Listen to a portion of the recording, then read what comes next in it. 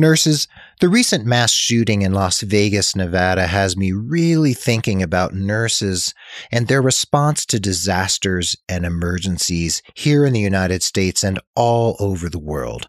Let's talk about the fallout of Las Vegas right here on episode 129 of The Nurse Keith Show.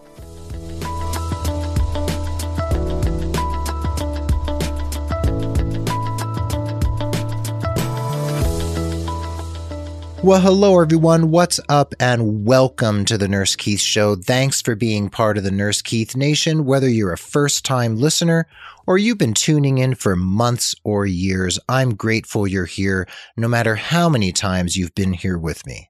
This podcast is all about you and your nursing career, and I'm consistently here to share education, inspiration, and ideas that can get you moving in a positive and inspired direction.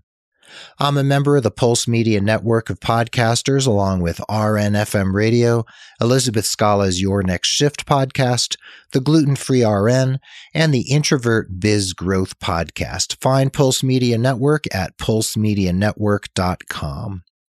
I want to remind you that it really helps other people find the show when you leave a rating or review over on Apple Podcasts or iTunes. Could you do that for me, pretty please? I would love for you to leave a rating and review and help other people find the show.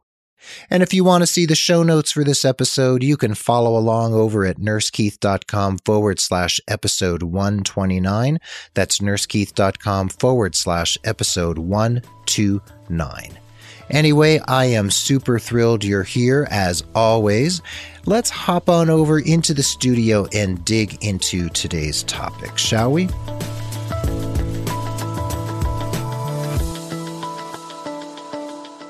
Folks, in the aftermath of the October 2017 Las Vegas mass shooting in Las Vegas, Nevada, I just really feel a need to respond to what happened, especially in relation to nurses, healthcare professionals, and first responders and others who were directly impacted by these types of events. These are horrific and tragic circumstances. It happens over and over again, folks. And you know, there were more than 250 mass shootings in the United States in the first 9 months of 2017 alone. And the healthcare community is always at the epicenter of the response to these types of events. You know, it's just heartbreaking to hear the stories of what happened to people in Las Vegas. I know these types of events happen all over the world, but it seems like the United States is experiencing just a scourge of mass shootings. And I'm not sure if you're aware of it, but a mass shooting is considered an event where at least 4 people are injured in an event such as this. So any time there's a shooting or a killing or people are injured, when there's less than 4 people injured, we don't hear about it as part of the mass shooting statistics. So I just want you to bear that in mind so that if we redefined what a mass shooting meant, these numbers, the 250 mass shootings in the U.S. in the first 9 months of the year, these numbers would be much higher than they actually are now. So just keep that in the back of your mind and remember that this is just an outrageous epidemic sweeping the United States. Actually, it's been sweeping our country for decades. And this gun violence is just, man, I'm just having a hard time with it right now, as you can tell. Right now, however, I really want to give some shout outs. I want to give some props and some kudos to a number of different groups who were involved in the response to the Las Vegas shooting. First of all, we want to give props to the first responders, the people in the ambulances and the firefighters and the law enforcement. That includes state police, local police, federal police, SWAT teams, all of the people who swooped in there, even as the gunfire was rapidly still unfolding, putting themselves at risk to help the people who were injured and get them out of there and get them the aid they needed to decrease the number of people who were at risk of death and grievous injury. So hats off to all of those people who really jumped in and did the heroic and courageous work that really needed to happen. Also, I want to mention the hospital staff all over Las Vegas who went above and beyond. I've read many, many accounts in the Washington Post, in the New York Times, the Boston Globe, all over the internet, all of the coverage of the heroic work done in these hospitals, people just wading through blood and stretchers and gurneys just overflowing and hallways just packed with injured people who needed to be triaged. And I know that those triage decisions that had to be made in that situation were painstaking and heartbreaking at best. So shout outs to the folks at the University Medical Center in Las Vegas who I think took the lion's share of the injured because they're the only level 1 trauma center in Las Vegas at this time. But I also read that Dignity Health St. Rose Dominican took patients, Mountain View Hospital helped out in many ways, Sunrise Hospital and Medical Center also saw patients, and there were probably other facilities that I haven't read about that also were involved in some capacity in the response with, it was hundreds of people who were injured and just outrageous numbers of people injured by this one man.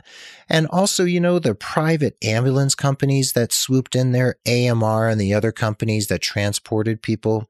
And I also have to just mention the civilians, the people who took it upon themselves to drive cars and SUVs and trucks right into the line of fire and encouraged injured people to jump into those vehicles and be carted off to emergency rooms around the city. Amazing acts of heroism. I am just blown away by the stories I've read and the interviews that I've heard and read about what happened there, about what unfolded out in front of the Mandalay Resort and Casino in downtown Las Vegas. Folks, gun-related deaths are still the third major cause of injury-related fatalities in the United States, and there were more than 36,000 deaths related to firearms in the United States back in 2015. And the CDC, the Centers for Disease Control and Prevention, they say that gun-related injuries cost more than $25 billion in terms of emergency response, surgeries, etc., between 2006 and 2014. That is a lot of money, my friends. That is a lot of our GDP going into gun-related injuries and deaths. So, boy, we have our work cut out for us here in this country. And I know this is a career podcast, and this isn't really related to your career per se. However, when there are things happening in the country related to healthcare that are taking up either huge portions of our time, our money, our resources, our energy, our attention, our response, these actually can impact your career in different ways.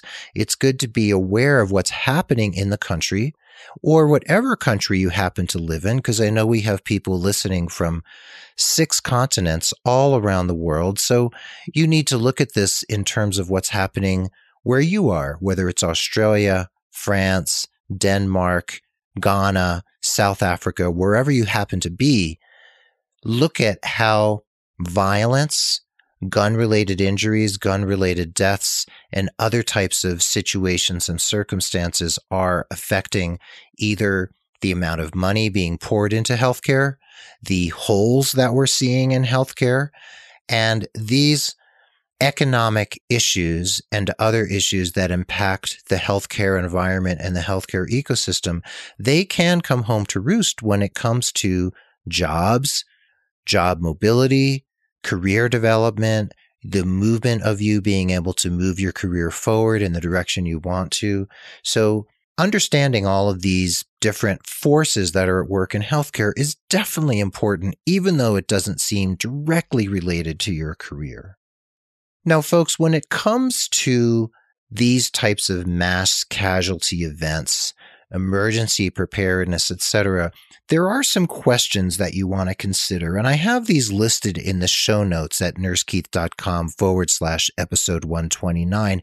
And I want to go over some of them here because I think they're worthy of our attention.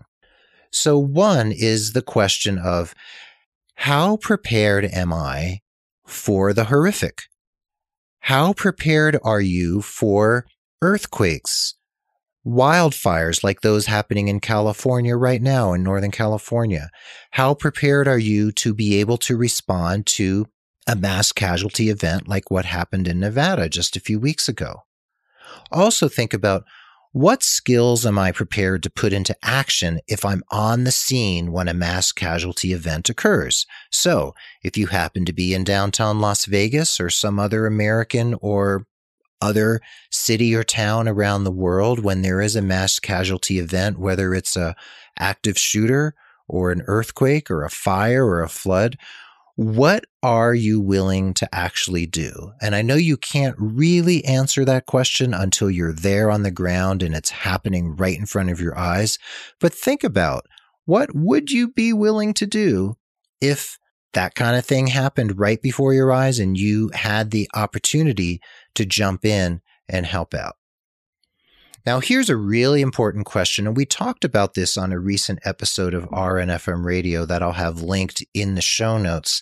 And this was about disaster response and emergency preparedness. And Ashley Poffitt Miller on RNFM Radio asked the question about, what related skills would you like to improve and refresh when it comes to disaster response, first aid, and all those types of skills that can really help out when things go awry and you are on the scene and able to respond. There might even be skills that you would like to learn for the first time. Over on RNFM Radio on that particular episode, Ashley recommended that people look into wound care, really get up to date on first aid and different types of wound care, especially in events where you're not going to have all of the materials available to you to provide first aid and wound care in the field like you would, let's say, in a hospital environment, in a controlled environment where you have everything that you need right there at your fingertips. What would you like to know about wounds and wound care? What would you like to know? What would you like to improve based on the knowledge and skill that you already have under your belt? There's also the notion of, if you wouldn't or couldn't help out with immediate hands-on trauma or disaster response, do you have other skills that might be helpful in the aftermath? Crisis debriefing, for instance, logistical support. Maybe there are skills you would like to utilize or otherwise offer to organizations or facilities who could really make use of someone with your level of knowledge and skill. You may also want to consider what organizations doing emergency response and disaster preparedness would you like to support? Who would you like to give your money or your time or volunteer work to, who you feel good about? Maybe it's the American Red Cross. Maybe it's Doctors Without Borders. Whatever organization it is that you respect and feel really good about, think about how you would like to give to those organizations and support their very, very important work. Now, you also want to think about, as a citizen and also as a healthcare professional, is there more that you can do to prepare for these types of situations? Are there ways in which you feel unprepared, or you just know that you wouldn't know what to do or wouldn't know even the first place to turn if something was going on and you wanted to help out? So think about that. Think about these issues. This isn't really career-oriented per se. However, if you're a healthcare professional and a nurse, whether it's in the United States or elsewhere, there's a level of responsibility that you may feel that you would like to be able to respond to certain types of circumstances and events and really make yourself useful as a citizen who has specialized skills and knowledge that you would like to make use of, that you would like to give back and be a productive member of society and really be there for other people in their time of need. So give that some thought.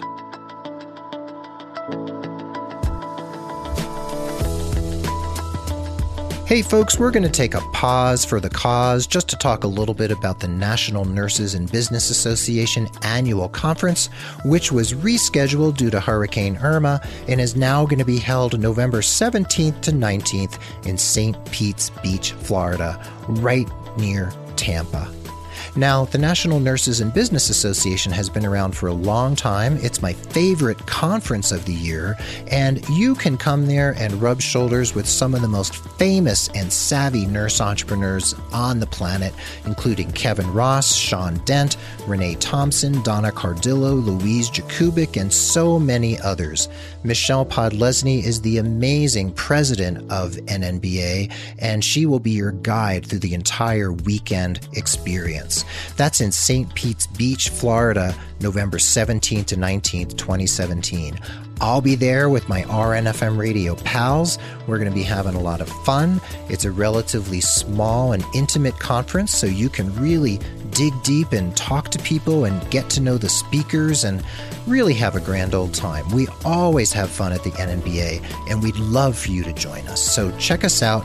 Head over to the show notes at nursekeith.com, and you can click on the link, check out the conference, and consider joining us in St. Pete's Beach. Hope to see you there. Here's something that actually is related to your career, not in terms of career growth, but in terms of the workplace where you're currently employed. And here are some questions I'd like you to think about in terms of your current workplace. Is my workplace prepared for mass casualties and other disaster scenarios? Is your workplace holding drills? Do they hold, let's say, active shooter drills? Let's say there are 200 wounded people being brought into the hospital by ambulances and private vehicles like in Las Vegas. Does your hospital know what to do? Do they have it together? Is there a plan? Or are they just sort of pulling themselves up by their bootstraps and spitballing it when it happens? Do they carefully prepare? And have you personally been prepared to know what the plan is if something happened and you needed to respond as a member of that healthcare community? You also want to ask yourself the question, if you or your colleagues were called on to respond to an event like the Las Vegas shooting, for instance, would your employer provide aftercare? Would they provide crisis debriefing? Would they provide the types of post-trauma treatment that you might need having witnessed a horrific event and gone through a very stressful time? If you don't know the answers to these questions, go to the people in your facility who do know. Go to the people who plan these types of exercises or who should be planning them. Go to the director of operations, for instance. Find out. Just say, hey, what's our disaster response plan? What is my responsibility if the call goes out for extra personnel to come running to the hospital? Do I need to do that? Where do I report?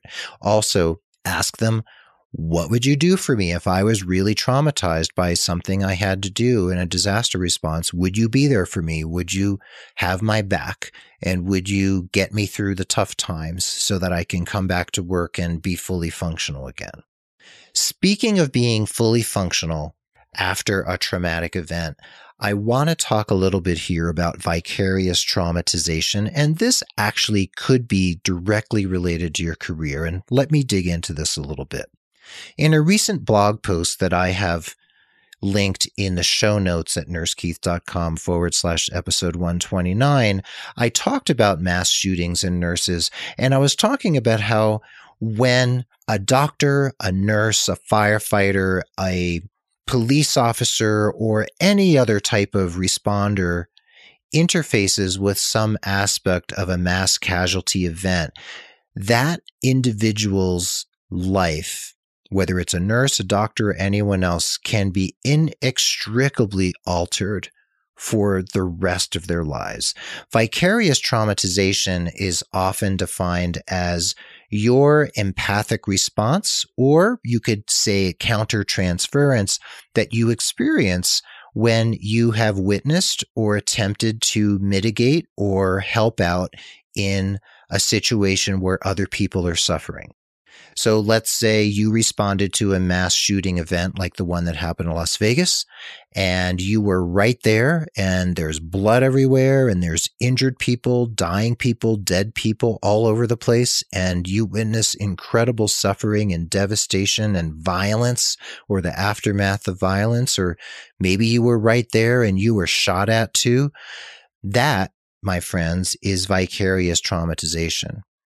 And that needs to be dealt with after the fact, when the dust has cleared and things are getting back to normal.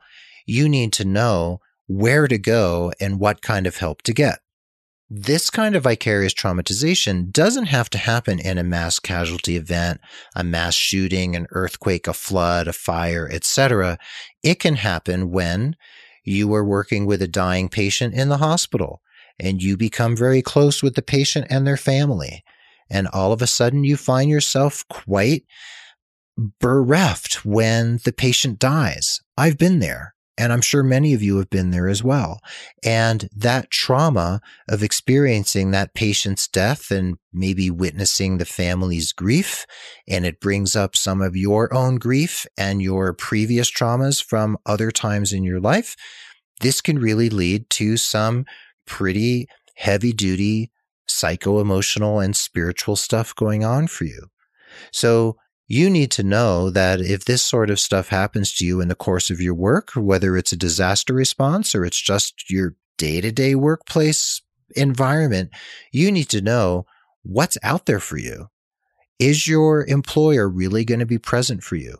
And if you are traumatized, if you are experiencing PTSD for the first time, or you're experiencing a reinitiation of previous PTSD and your symptoms are exacerbated again because of something that happened in your workplace, what is your employer going to do for you? Is there an employee assistance program? Are you going to seek out a private psychotherapist? Are you going to seek out other types of help, other types of healers or healthcare professionals to help you through those times?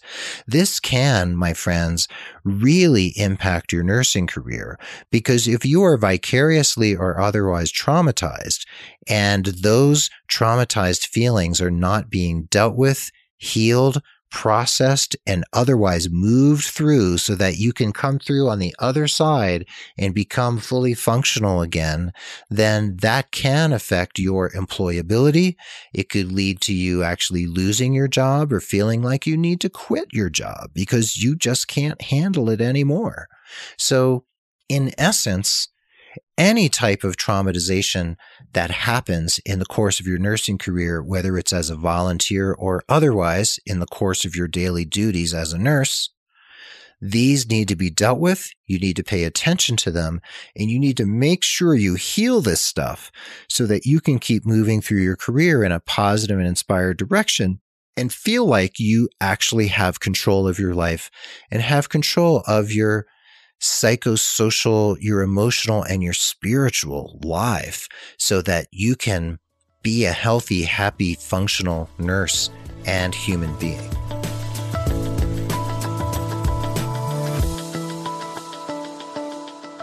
Friends, vicarious traumatization can feel as real as any other trauma. And healthcare workers, first responders, firefighters, members of the law enforcement community, you often need a trained professional to be able to walk you through the experience so that you can get back to your normal level of function. Back when my wife and I were living in Western Massachusetts, we were trained in a crisis debriefing model that had actually been developed by the military back a number of decades ago, and it was subsequently adapted for civilian use. It's often used with firefighters and members of the law enforcement community as well. We provided, my wife and I, emergency debriefings with our colleagues for, let's see, there was a rape, there were murders. I even did a crisis debriefing for the employees of a bank where there had been an armed bank robbery. So crisis debriefing is a great model. And if your hospital or facility doesn't have a contract with a crisis debriefing organization, or doesn't have a crisis debriefing team on staff, this is something you might want to look into, because this can be very helpful for the victims of traumatic events, for first responders, as well as anyone else experiencing what you might say is the peripheral impact of a horrific or a tragic event or a violent event. So definitely look into crisis debriefing if you're interested in this type of resource, and if you'd like to bring the powers that be at your workplace, if you'd like to bring this to their awareness so that they're aware that these types of services might be available in your community. Back on episode 124, the Nurse Keith Show, not that long ago, I talked a lot about nurse volunteerism, and I was really responding to the earthquake in Mexico and the floods that have been happening in the South and Southeastern United States and in the Caribbean. And on RNFM radio, on a recent episode that will also be linked in the show notes, we also talked over there about mass trauma and disasters and the importance of nurse volunteerism. So volunteerism is a big part of what a lot of nurses and healthcare professionals do out in the world. You are not expected to volunteer. We've talked about that volunteerism is a great resume builder, but I'm really talking here about how it's about giving back. It's about contributing to society and utilizing the special skills and knowledge that you have as a healthcare professional and being a contributing member of society in that way.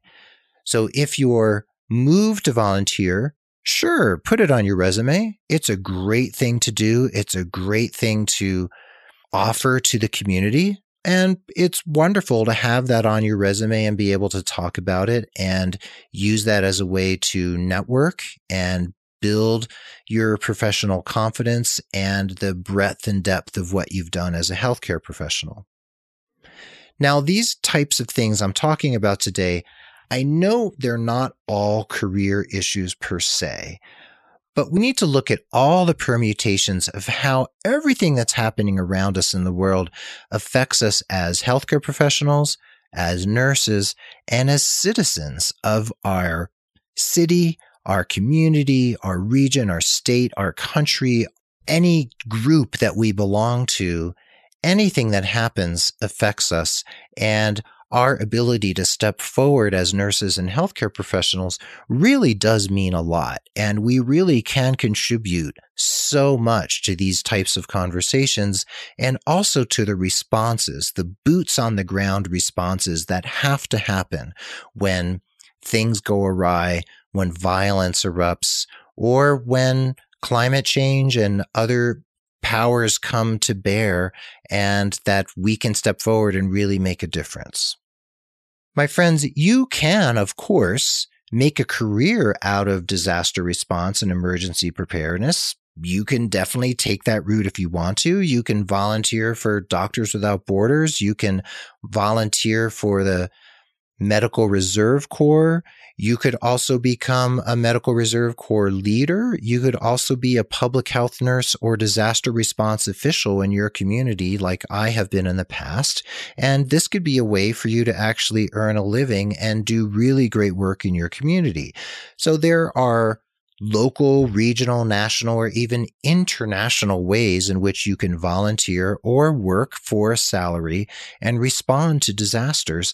This is something for you to consider, the ways that you would like to contribute and how this might impact your career and also, of course, your family and your home life if you're going to be someone who's going to start diving into these really high profile, high stress situations. So consider that very carefully and consider the ways in which it might affect your emotional and your spiritual and your physical health as well. So just a word to the wise, if you would like to do more disaster response, if you would like to pitch in this way, just consider the ways it's going to impact you, this holistic impact it could have on many aspects of your life, and give it really deep consideration before you make any larger long-term commitments.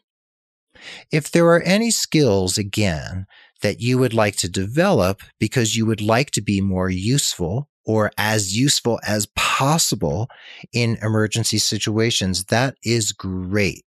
If you would like to take wound care classes, if you'd like to take follow-up, let's say advanced first aid or first responder types of classes, that's a great way to go. You can contact your local Red Cross as a first place to start to see if they have any courses to offer. And you can also talk to your local board of nursing or other nursing organizations to see if they're offering any continuing education that might be of use. And if you would like to volunteer on an ongoing basis, I definitely recommend looking into the Medical Reserve Corps.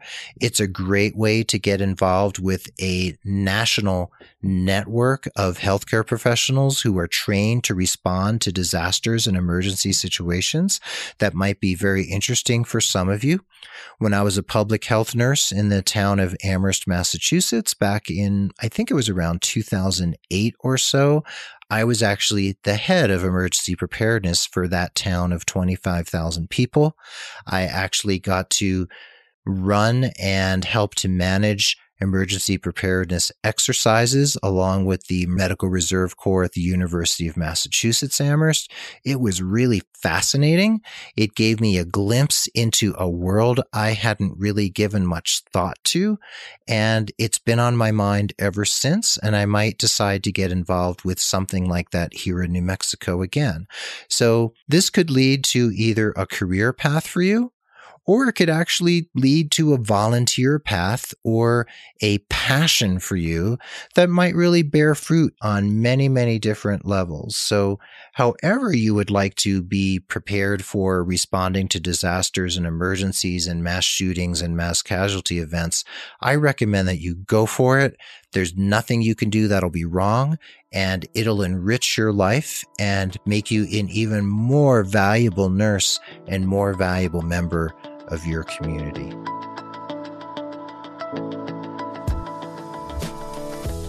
Well, folks, there you have it. Thanks for listening to the Nurse Keith Show. I hope you feel uplifted and empowered from this episode, and I encourage you to take inspired action every day in the interest of your professional satisfaction in your career development. And did you know that you could become a patron of the Nurse Keith Show? That's right. Listener Bradley Sandoval became a patron just a few months ago, and he is making a monthly contribution to the Nurse Keith Show. If you would like to find out how to make a donation and become a patron of the Nurse Keith Show and what kind of prizes you're going to get in return for your largesse, head over to patreon.com/Nurse Keith. That's patreon.com/Nurse Keith for more information. The Nurse Keith Show is edited and produced by the amazing Tim Hollowell of thepodcastinggroup.com, and social media and promotion are handled by the equally amazing Mark Cappy Speeson. My ongoing gratitude to Tim and Mark for being just wonderful members of my Nurse Keith Show team. Sign up for my newsletter at nursekeith.com. Remember to check out Pulse Media Network over at pulsemedianetwork.com. Hit me up on Facebook, Instagram, Twitter. Look for me over on LinkedIn. And folks, I really want you to stay positive. I want you to care for yourself and others, take inspired action in the interest of your career, and tune in again as we explore how to make your nursing career and your life more satisfying and inspired than you ever imagined. Be well, my friends. Dig deep, seek joy, keep in touch, and adios till next time from beautiful Santa Fe, New Mexico.